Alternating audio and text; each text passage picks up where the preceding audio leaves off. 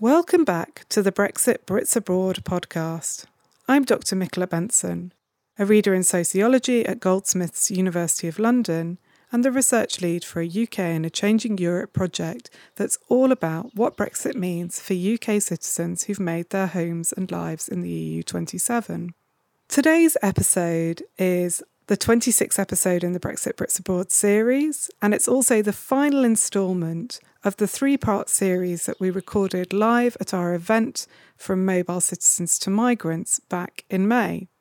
The panellists, I'll just remind you, are Aliyyah Ahad from Migration Policy Institute Europe, Nadine El-Enany from the Centre for Research into Race and Law at Birkbeck, University of London, Omar Khan of the Runnymede Trust, and Nando Sigona, the research lead for another UK in a Changing Europe funded project.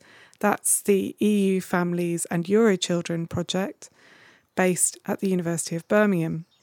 In today's instalment, we are going to be talking about questions of citizenship, identity and belonging. These are questions that have been of central importance to ongoing discussions around Brexit and what it means for EU citizens living in the UK as much as for UK citizens living in the EU27. What the discussion today does is to relocate those questions back into broader conversations around how migration regimes, migration governance, citizenship regimes and governance intersect with questions of identity and belonging. So we'll cover the future of freedom of movement, and think about exclusions and inclusions into processes of citizenship. Karen started by asking Aliyyah to reflect on these considerations around citizenship, identity and belonging. Coming from Brussels, I just wanted to start off maybe by saying that, Brexit isn't the only challenge facing the EU at this juncture, and it's not even the only threat to freedom of movement facing the EU. There's still the reintroduction of temporary border controls in the Schengen area in France, Austria, Germany, etc. But it's clear, as has been said already, that free movement is at the centre of the European project. It's one of the most celebrated aspects of EU citizenship. And there was a recent Eurobarometer came out that said 81% are in favour of free movement of EU citizens, and 69% of respondents said they felt like an EU citizen. And those are important things to keep in mind. But within this question of articulating citizenship and Britishness and Europeanness, I think there are a few points worth mentioning. The first that I'll make is just that freedom of movement does not necessarily equate with mobility. So freedom of movement, from the draft withdrawal agreement, at least, we can see that there's this divorce between freedom of movement as the right to reside and freedom of movement as the right to be mobile or to secondary movement. The latter is completely ignored within the latest draft of withdrawal agreement. In fact, the article that said we're not talking about this was even deleted from the draft withdrawal agreement. But there's a risk that by doing this divorce between residence and secondary movement within free movement rights, it'll cause disruptions to UK nationals living in the EU that we cannot even anticipate because, as I said before, we're not collecting the right data to know who this population is.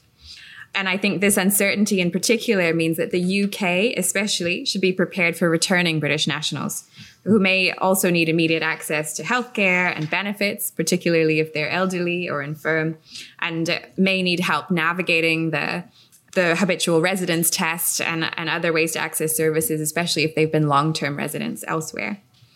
I'll go quickly because I know we want to have time for questions. So a second point I wanted to make is just about this looming question over whether EU citizenship could be divorced from member state citizenship. And there's actually a case that's been referred to the European Court of Justice now, brought by some UK citizens living in the Netherlands. And maybe we'll get into the discussion later about what the implications and trade-offs of that could be. I don't think that there aren't any bodies within the EU that are currently capable of granting EU citizenship that's removed from national citizenship.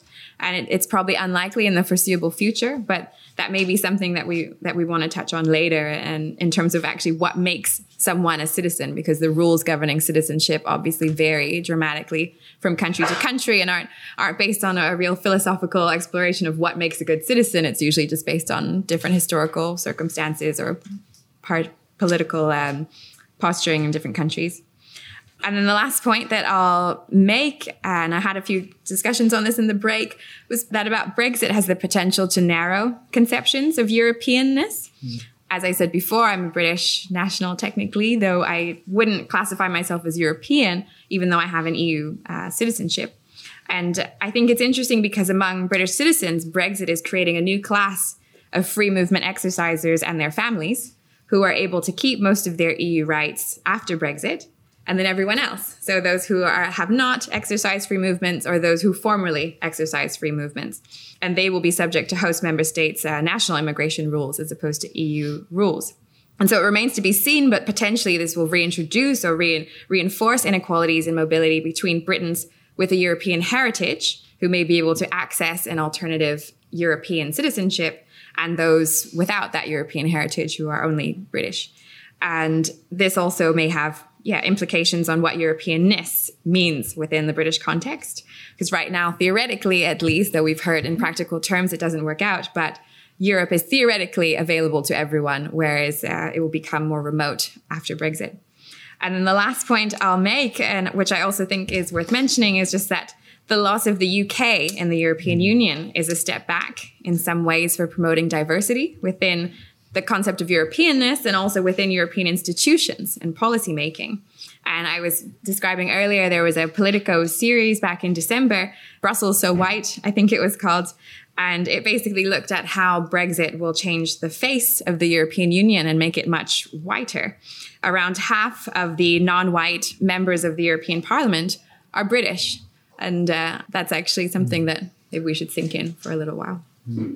Wow, fascinating note to end on. Thank you. Omar, would you like to? Yeah, I was invited by one of them, Claude Moraes, to speak on this issue. And we were involved in the late 90s in the drafting of the Race Directive. And I do think it's one of the things that will be missed. The British argument for collecting data, the British approach to tackling racial inequalities will be missed at the Commission level. Who is going to advocate for those issues within the Parliament, within the Commission, with the UK gone? I'm also worried as well about, from a kind of European perspective, already with Orban saying that, not simply that Hungary shouldn't have any Muslim or Black people living in it, but that he looked at France and the UK as failed examples and explicitly saying that those people, i.e. Black and Asian, French and British people, were not really European. So there will be, I think, with Britain leaving as well, increasing potentially a block within the EU. And I think this speaks, though, to the failure of the Commission really to implement the Race Directive and to some of the values and rights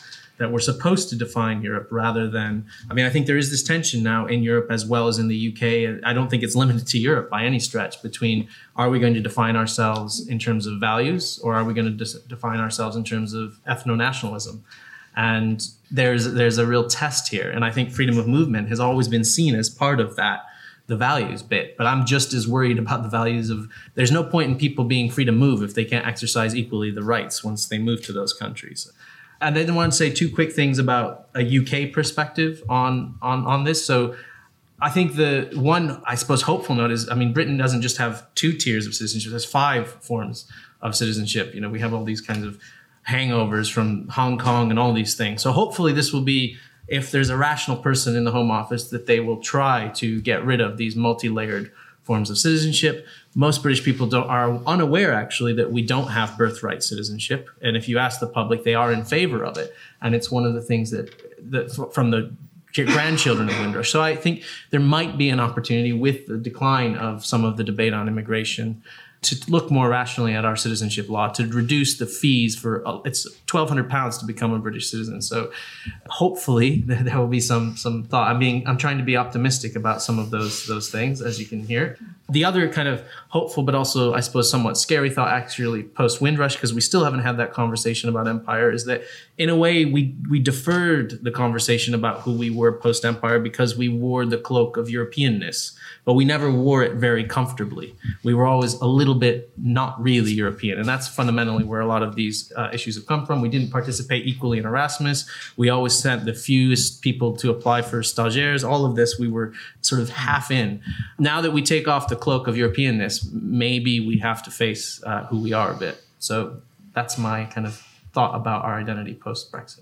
Thank you very much. And thank you for trying to be positive. Yeah. Nando. I take a slightly different angle.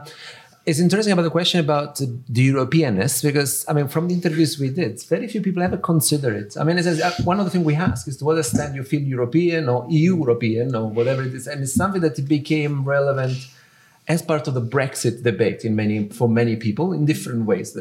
I mean, you just need to observe the number of EU flags that you've never seen in this country until after the referendum. I mean, the moment, behind people when they talk, etc. That's quite an interesting change. When an identity becomes relevant, to what extent is constructed as a response to specific contingency or circumstances, etc.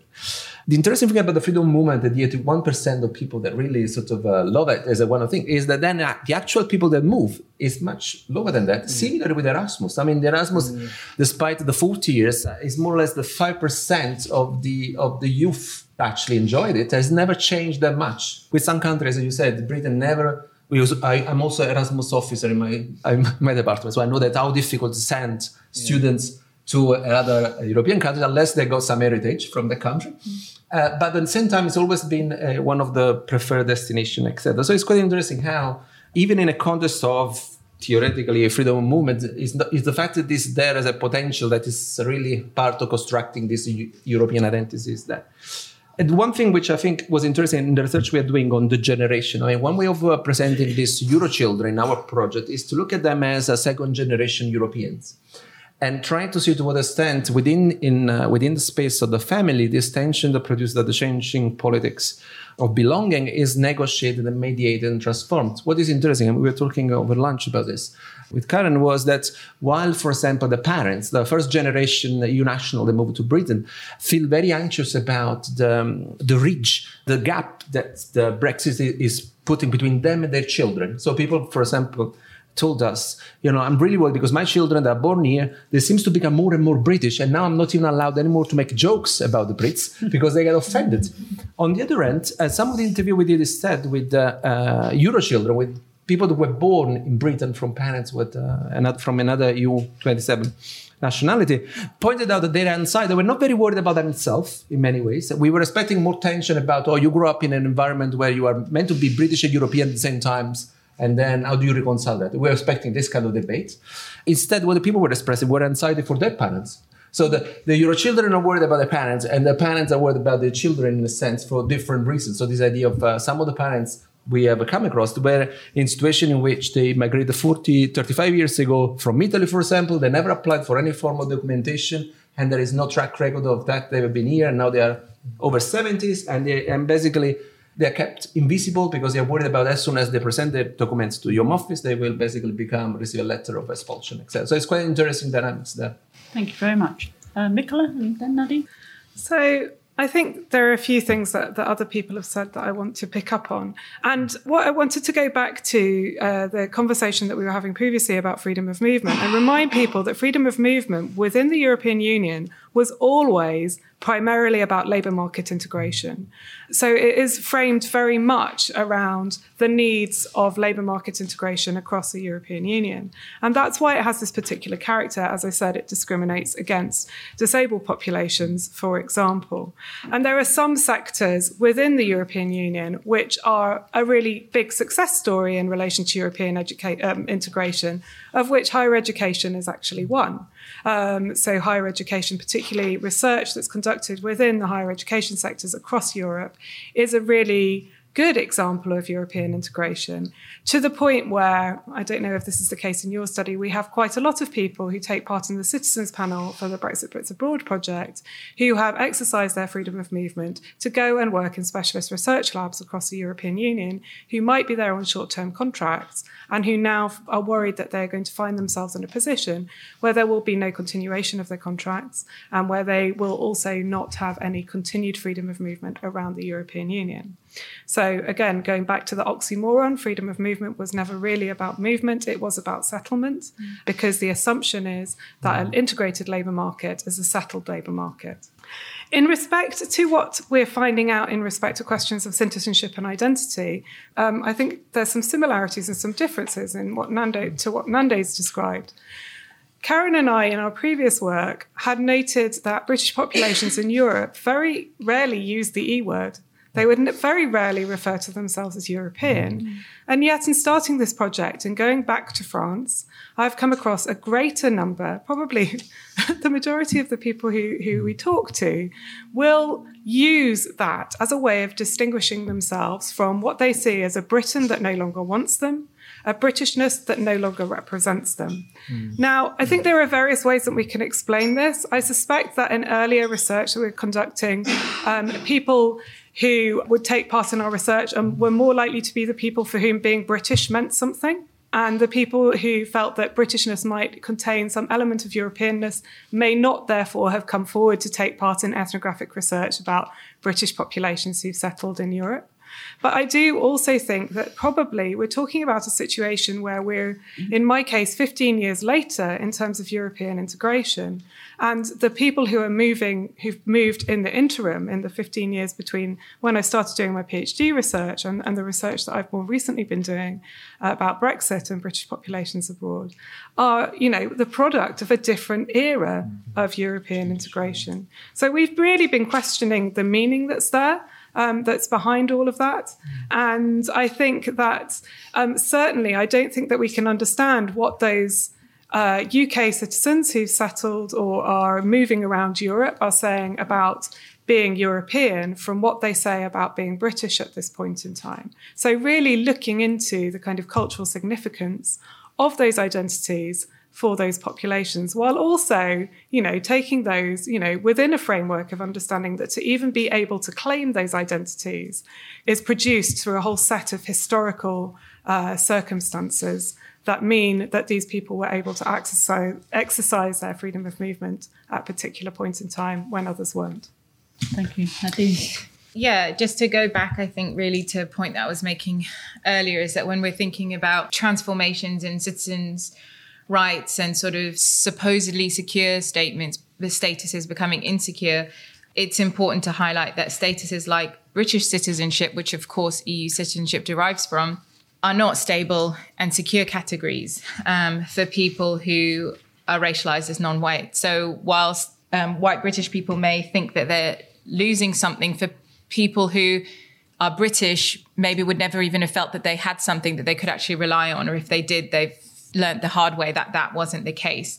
So, for instance, those historically disenfranchised by changes to British nationality law, like the 1981 British Nationality Act and 1971 Immigration Act, have sought and failed to rely on EU free movement, which they actually saw as something that might empower them to regain some of those rights when those changes came in. So they've actually asked the European Court of Justice for recognition as EU citizens, so have rights of entry and stay and work in Britain and in the EU. For example, the Core case of 2001, where you had a resident of a British overseas territory had lost her right, had been stripped of her right to enter Britain after the 1981 British Nationality Act, even though she was still classed, she had a sort of sub-citizenship of Britain. She asked the European Court of Justice to recognise her as an EU citizen so that she could join her family, but also live, work in Britain. And the court said, no, it's for member states to decide their nationality. And of course, we know that the political context for the changes in those laws was precisely Britain turning away from its Commonwealth markets and looking instead to Europe as a way to kind of to grow its economy. But of course, there are also people within Britain who are undocumented and may have lived here for a short period of time or a very long period of time, but don't have British citizenship and therefore don't have European citizenship, again, because it derives one from the other. And we've seen post the Windrush cases, children who, for example, their parents never sort of sorted out their documentation, who can't study, can't get a student loan, and are basically living extremely precarious existence and at risk of being deported. Indeed, some have, and there have been cases of people who, one case at least I know of, a woman who died after being deported and didn't have adequate medical health care. So alongside immigration law, it's important to look at nationality law as being influenced by Britain's imperial projects and also being instrumentalized to regulate belonging and who should be allowed to belong and who shouldn't. And Britain doesn't tend to be talked about as having had a white Australia policy because it wasn't explicit, but really we can see those changes to legislation in the 70s and the 80s as really constructing for the first time an identity of Britishness as being white and tied to a very specific geographical location, which prior to that period prior to 1981 was never articulated in those terms, of course, because of Britain's imperial identity. So those changes, of course, have very catastrophic implications for peoples, as we have discussed previously, who come up against the border both internally and externally in these violent ways. And on that, I want to draw attention again to the deprivation of citizenship laws, which precede Brexit, but are a very good example of the way in which citizens can become non-citizens. So there have been deprivation of citizenship, and if anybody's interested in this, Nisha Kapoor's book, Deport, Deprive, Extradite, published by Verso, is out recently, so you can read more about those cases, but also the denial of naturalization. So the refusals of naturalization applications on grounds of not being of good character, which affect people, for example, who are recognized refugees, but because they may have committed a crime or be suspected of having been committed a crime in the country from which they fled and therefore were given refugee status, precisely not to return, is then used as a reason to deny them refugee status. But it happens to people who are not so easily celebrated as well. And so this really creates a two-tier citizenship of British citizenship, whereby racialized subjects are vulnerable to being stripped of that citizenship, let alone, of course, their European citizenship, which would go with it. Whilst white British citizens are not at risk. So in this way, we can see Britain as a space that's actually been constantly racially reshaped and reimagined through law. And of course, we see the hostile environment as being an example of this in the way of shaping and producing racialized and policed subjects. I think we can predict the future to some extent by looking back, something which I'm always trying to do. And I think that we don't do enough in Britain. And in a way, Brexit has kind of allowed a space for this sort of discussions to be had, although, of course, the circumstances are extremely unfortunate. So I think if we, again, just to draw on Sara Ahmed again, the idea that colonialism means that the world is bequeathed before an individual's arrival, and that's not an individual's arrival in terms of as being a migrant, but just in terms of the person, then we need to be asking really questions about how we can insist on a differently ordered world. Now, I know, of course, Omar, you're making a call for kind of practical suggestions on this, but, you know, people who are involved in kind of anti-racist organizing and really have been for many years have really a lot to teach us on strategies for organizing, for solidarity, for mobilizing. And I don't just mean people within Britain, but people who come from communities which have very long histories of dispossession and oppression, whether we talk about Black communities living in the UK today, or we talk about people who've struggled against colonialism, neo-colonialism elsewhere. So it's about actually amplifying those voices, ensuring there are spaces on curricula and in education programs for people to learn about the history and really understand the history of this country, so that we don't have these kind of totally ahistorical sort of assertions and claims made, and we have a really educated sort of discussion on these issues. Thank you very much, and thank you especially for giving us some real life stories there to bring that all to life for us. It's really great.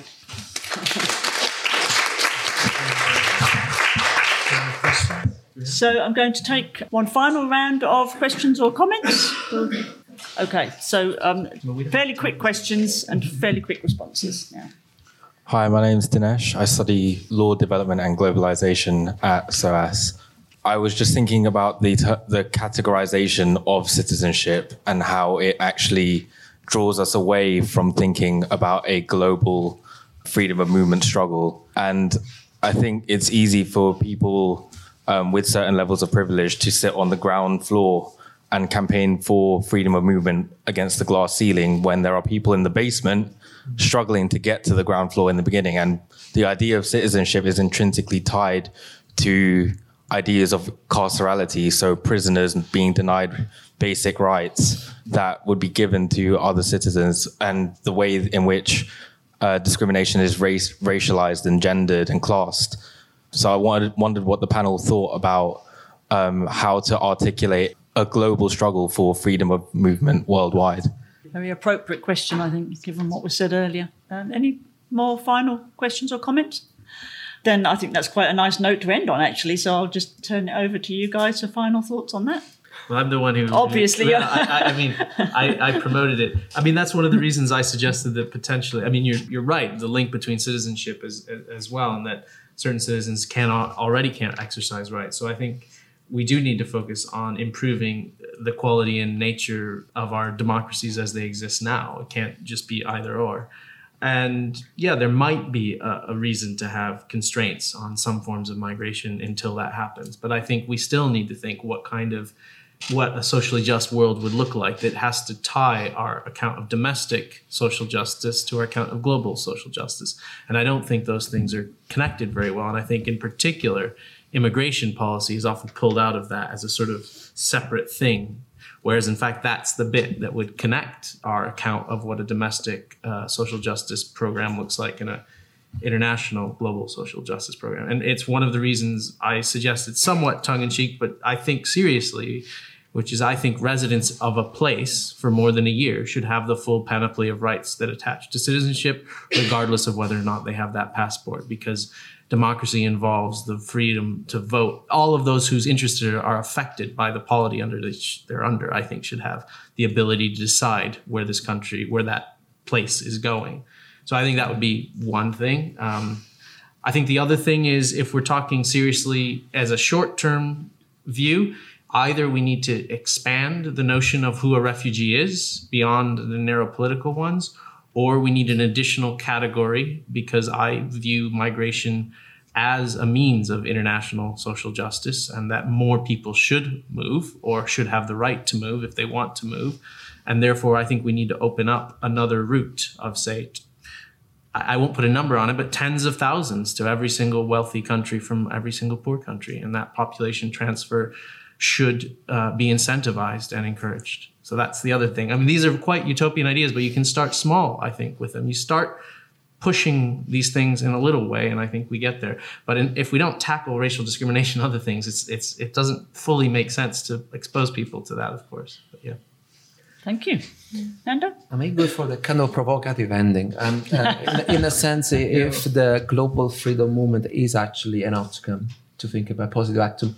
And I say this because we should go back to something behind the ideology of freedom movement, both in European Union and in the context of the empire. I mean, it sounds like a normative concept, which is all beautiful and we should aspire to, but it actually has got a very strong economical, structural dimension to it. You know, the global freedom movement, the fact that, for example, the international corporation will love it, in a stand, is something that make me think about how do we position it. So why on one end, and this is a controversy and a debate within the open border debate around who really wants it and who doesn't want it. And there is, now if you look at the Labour Party today, is really at the core of some of the debate. So I think we need really to unpack it a bit more first and really start to think what are the implications in many ways, and then start to build on. And I think the point of solidarity is a very crucial point. I mean, starting from the European nationals that are losing the freedom movement, and how they can build alliance with the other migrants, in a sense, within the context of Britain, but also how we can bring it outside.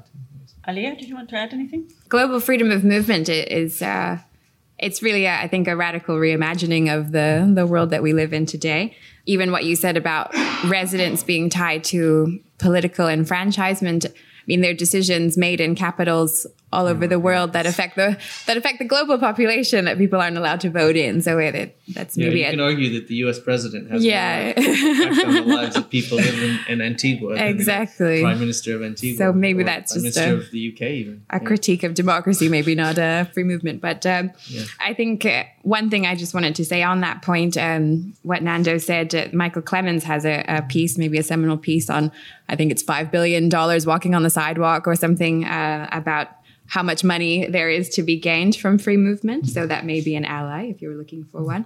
But I just wanted to say, in terms of the EU's relationships with third country partnerships, I think that's an area where free movement, at least on a regional basis, could definitely be promoted. So the third country partnership framework that they came out with largely discourages regional migration and sort of upsets border economies, and in fact can deprive people of their livelihoods. So it has a sort of counter impact or negative impact that wasn't intended.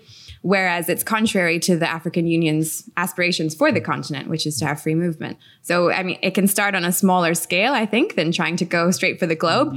But even within ASEAN as well, the Asian countries also have it on their sort of agenda as something potentially. So I think maybe starting regionally would be a good place.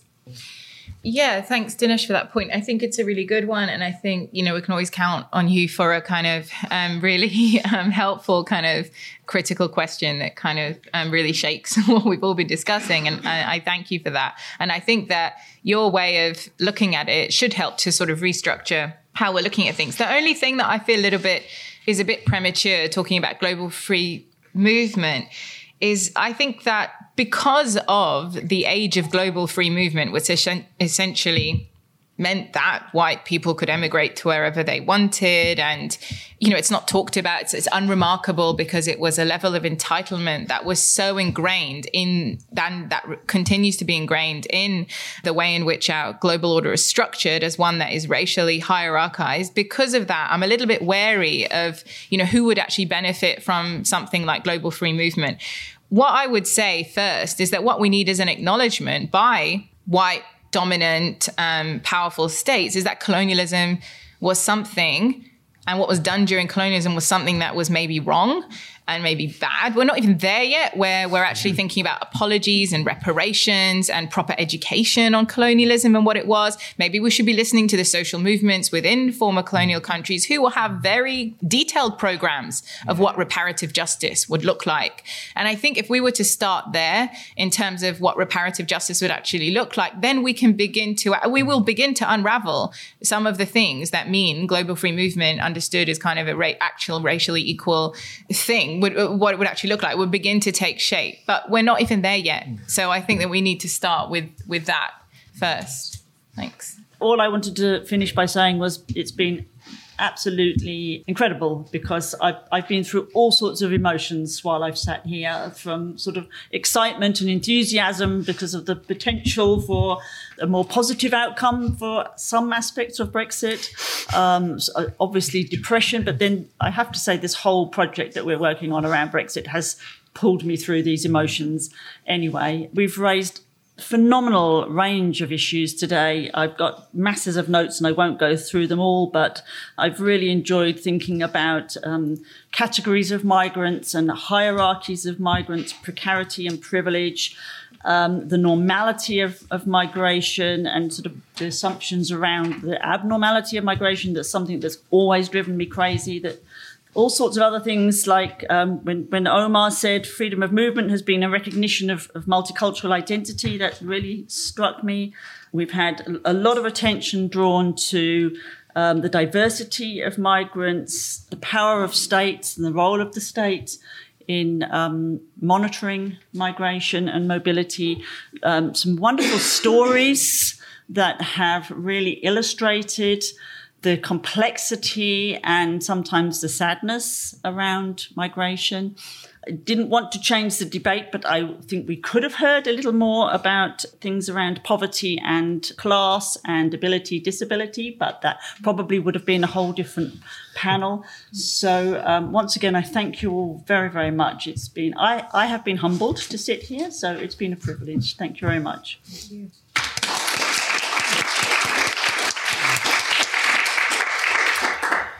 And just to close, I wanted to say, obviously, thanks to the panel for coming along and for engaging in what I thought was a really interesting discussion, but also to the British Library for hosting us, to the UK and a Changing Europe, who actually supplied us with the funds to run this event, to Emma and Tom from the Art of Podcast, who are there doing our recording, and to Chantal Lewis, who did all of the behind-the-scenes organising, as well as to Lawrence Lessard-Phillips for helping me with the idea in the first place. So thank you all very much, and thank you for being a wonderful audience, for coming along and bringing your questions with you as well. And yes, thank you. Thank you to Michaela. Yay. Thank you for listening to the Brexit Brits Abroad podcast. If you've enjoyed what we've been talking about today and want to find out more, check out our website, www.brexitbritsabroad.com, or you can follow us on social media via Twitter @BrexPatsEU and on Facebook. And don't forget to subscribe to our podcast on iTunes. And I'll speak to you again soon.